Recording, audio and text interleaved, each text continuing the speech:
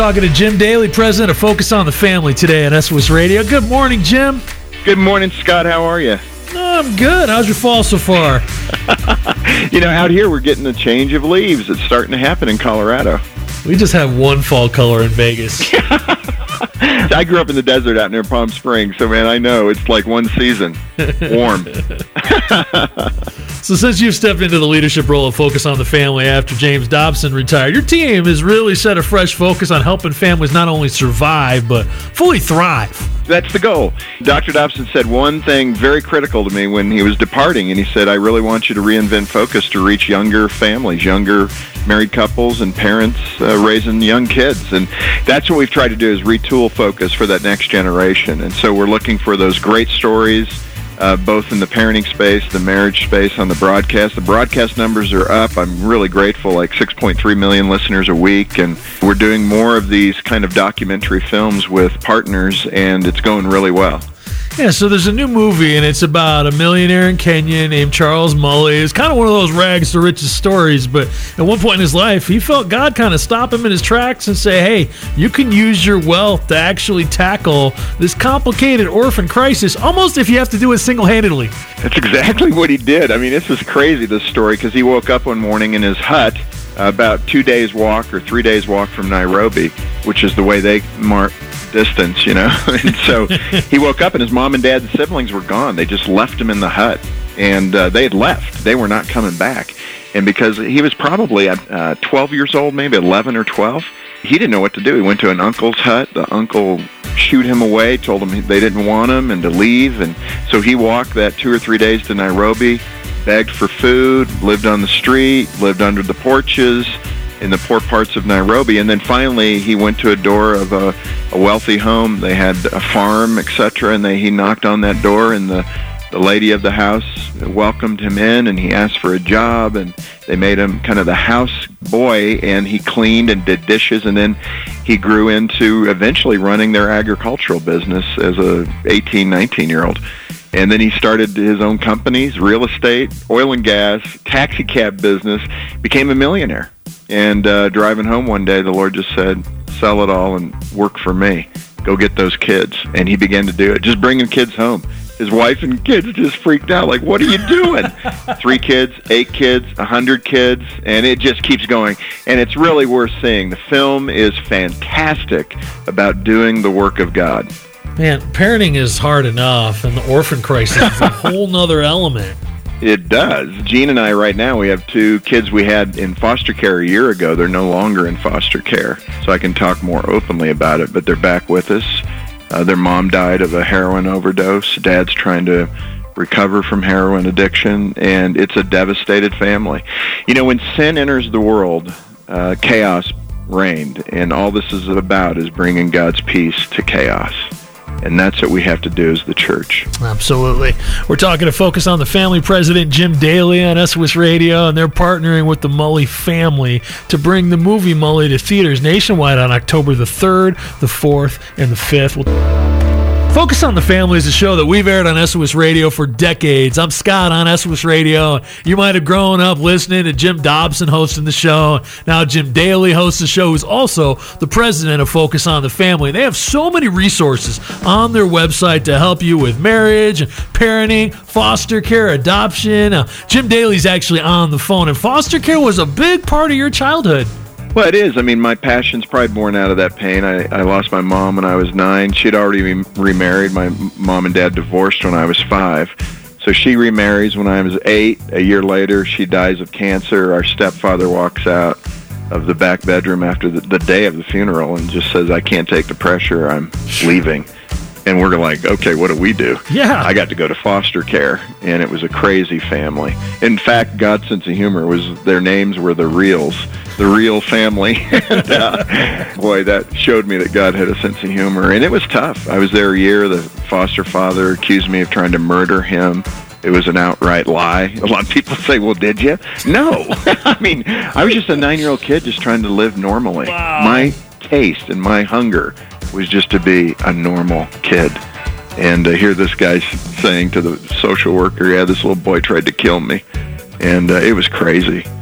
I have to imagine there's just a dark sense of loneliness and despair that's inherent to living without the safety of a family and the stability of that family core. I mean, Jim, how do you set boundaries and navigate that as a teenager so you don't become bitter and derail the trajectory of your life? It's such a weird thing. I think one of the things is really simply God's grace. It sounds trite, but for some reason, when He has you in His scopes, it's like He's not going to let you go by the nape of the neck. He's got you. And so even for me, I ended up eventually, I moved back with my father for 1 year, then he passed away. I ended up in junior high with my 18-year-old brother living with him, and he had just married a 16-year-old girl. And they were having a baby. So it was like, wow, I played quarterback in football. I played basketball and baseball. I loved sports. School was my structure. I was the honor roll guy. I just said, where can I get to normal? And school provided all that normalcy for me. So I did well in that environment. But I can remember after Friday night playing football, and I'd say to my brother, what time you want me to be home tonight? I mean, I would ask him. I think in some ways I was begging him, come on, give me a boundary. And he said, 2, 3 in the morning should be fine. Wow. And I was like, okay, I'll try to stay out that late. I mean, it was nonsense. And so I think, as me in the role now as a father of 2 teenage boys, 17 and 15, I mean, what I'm trying to do is be more of the dad. Just be a dad like I didn't have, and just talk to them and love them. And I think that's the big distinction, man. We just need dads in contact, in touch with their kids. Talking to Jim Daly on SOS Radio today, and he's president of Focus on the Family. Jim, there have been a lot of studies trying to figure out the root causes of poverty issues and crime and economic challenges in America. A lot of these studies conclude that the breakdown of the family is a core part of the brokenness in our culture. Let me give you a couple of examples for the listeners. If you're thinking of divorce, here's the first one. 85%, this was a study out of Chicago, University of Chicago, 85% of couples that divorced, 5 years later, they were unhappy. Even if they had remarried, they said they would have tried harder to keep their first marriage together. 85%. That means only 15% were doing better 5 years later. Wow. That's a small window to try to fit through. And then the other stat, and I actually was sitting with a Supreme Court justice, whom I will not name, but he is often the swing vote on many critical issues. I was sitting talking to him, and I said, with poverty, Focus on the Family, some might criticize us because we don't have a soup kitchen or feed people directly. But I said, we fight the number one cause of poverty. And he said, well, what's that? I said, divorce. Poverty for a married woman with children is about 8%. Once divorce occurs, it jumps up to 38%. Wow. Divorce is the indicator of poverty. And so, folks, with those two stats, that should give people pause about, okay, how do I make it work? But Focus is full of resources to help you communicate better, to help you do marriage better. It's what we live for. Last year, 130,000 marriages were saved through Focus. I love that stat, and I give praise to God for it, because if we can do that work consistently, we'll be in a much better place as a culture. And I love how you find these stories of hope through those broken situations, like adoption challenges and divorce and broken families, like this new movie Mully that's coming out, that's going to be showing on the 3rd, the 4th, and the 5th of October.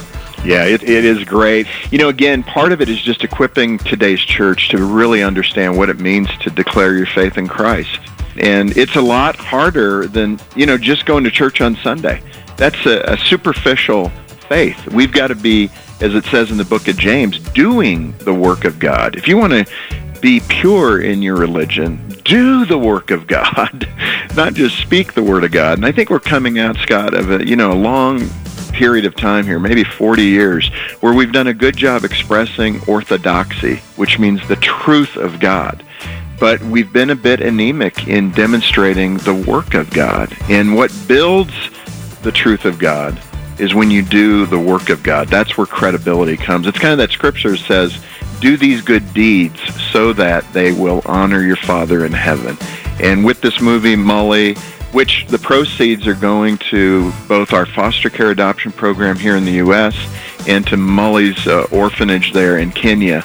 And we're hoping $1 million will come into that fund. In fact, if people buy their tickets before the movie. You can't do this when you walk up at the window on October 3rd, 4th, and 5th, but if you pre-purchase at FocusOnTheFamily.com, we have a matching grant of $300,000 that donors will match your ticket price for that fund. Be motivated about the work of God. Great to take your kids to.